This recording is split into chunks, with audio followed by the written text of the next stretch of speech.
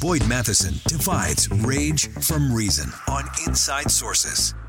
A special edition of Inside Sources, live from the Utah State Capitol on KSL News Radio. We are broadcasting live today from the Utah State Capitol. We're in the committee hearing room. I think the appropriate place to have a community conversation, so we appreciate you joining us. And we're going to lean in during this segment of the program on something that we talk about often on this show, and that is how do we deal with those that are unhoused, unsheltered, whether that's chronic, whether that's transitional, and what are the best ways to make sure we get the right kind of help in the right kind of ways to the right people so we can get them on the right path, because that's the real result we want to get to. And really thrilled to have back on the program with us today Randy Shumway, of course, is the founder and chairman of the Cicero Group. He's also the co-chair of the Utah Homeless Council. And Randy, welcome back to the show. Thanks for having me. So as we kind of continue our conversation, we always resort to Albert Einstein saying that he wasn't smarter than anyone else. He was just willing to stay with the question a little longer. And you've been staying with this question. You had a fantastic series of opinion pieces at Deseret.com, staying with the question as it relates to homelessness and some of those challenges. And so as you continue to think through this and think about this, give us something to start with in terms of what should we be thinking differently about as we start to approach that, whether it's here at the legislature or whether it's us in our own communities? Boyd, you and I talked about this last week. For our chronically homeless population, this is an absolute human crisis based on debilitating trauma. And if we diagnose the root problem accurately as trauma and clearly define human dignity as the ultimate objective, we start thinking about solutions a lot differently. Yeah, and so as we look at some of those potential solutions, one of the things you pointed out in one of your pieces at Deseret.com was how sometimes we unintentionally make things a little worse rather than better. Describe that for us, and then how do we get to that better conversation? Well, I think there's myriad examples. I'll just define two, but we can deep dive others. One is the inconsistency in which laws are enforced. We actually, by not enforcing the laws, we're hurting the population that we most intend to help. And second, we need policy changes that help individuals reintegrate into society as they continue healing and maintaining their improvement.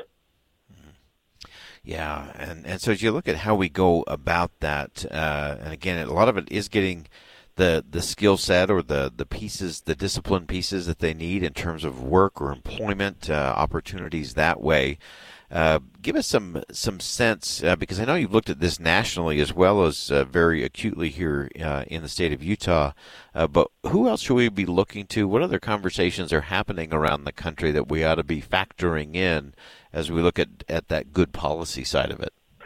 Hennepin County has a great model called Know Them by Name system, which creates a personalized improvement plan for every single individual and then provides the wraparound services to help them along the continuum of improvement.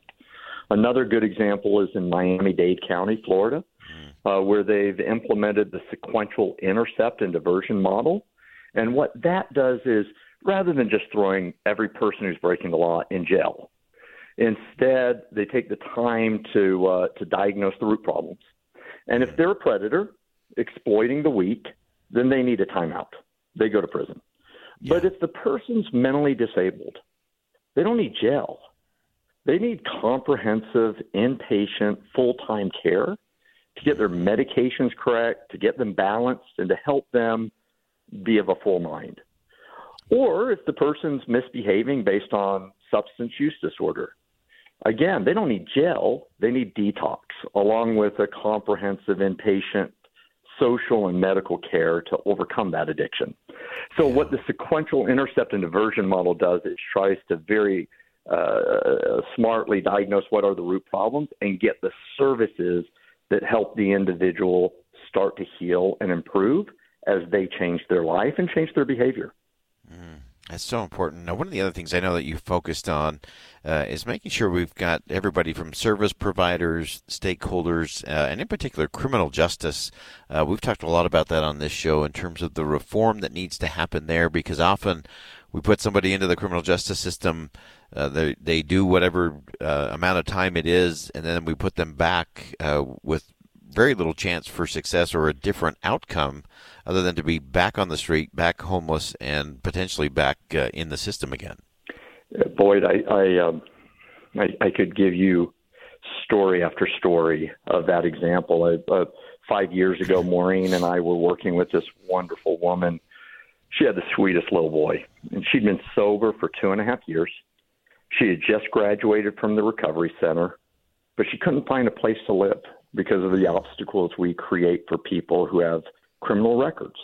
Right. Maureen and I were bound and determined we were going to help her find an apartment. I think we drove to 35, 40 different locations, paying $35 to $45 per application and getting denied by every single one of them. And as we went through this experience, honestly, each denial emboldened me. We are going to get to the solution, but in hindsight, without me realizing it, each denial caused her so much pain and insecurity as she relived this trauma. In the end, we found her an apartment. I'm thinking eureka, celebration. But within 6 months, she was back on the streets. And if you ask me, I think those repeated rejections played such a damaging part in causing that relapse. And so that's just one of many stories I could tell where we inadvertently obstruct rehabilitation. Yeah. And so we've got to change policy so that we're rewarding successful completion of long-term care and continued behavioral progress by allowing individuals to truly reintegrate into our society.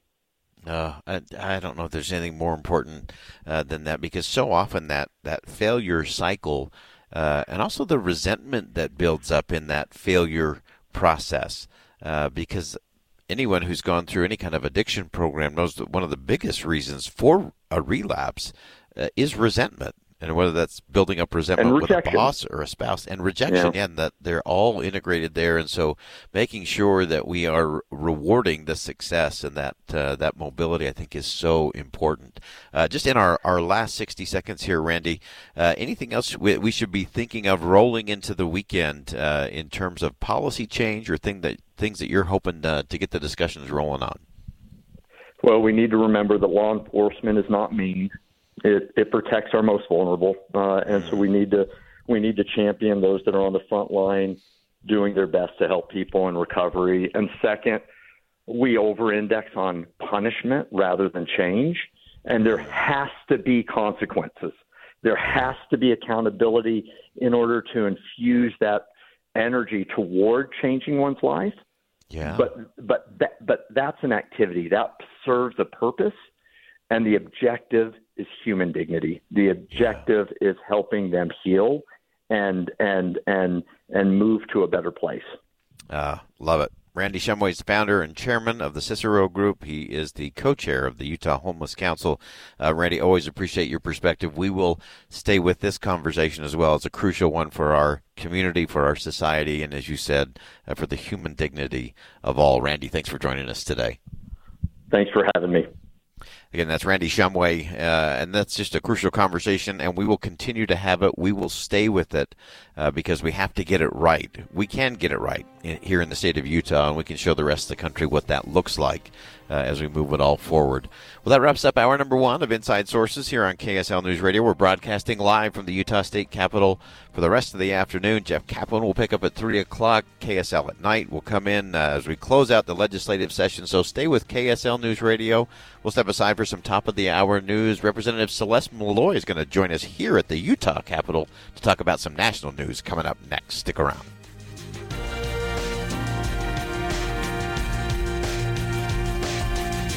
KSL FM Midvale. KSL Salt Lake City. From the KSL Common Spirit Health Studios, this is KSL News Radio.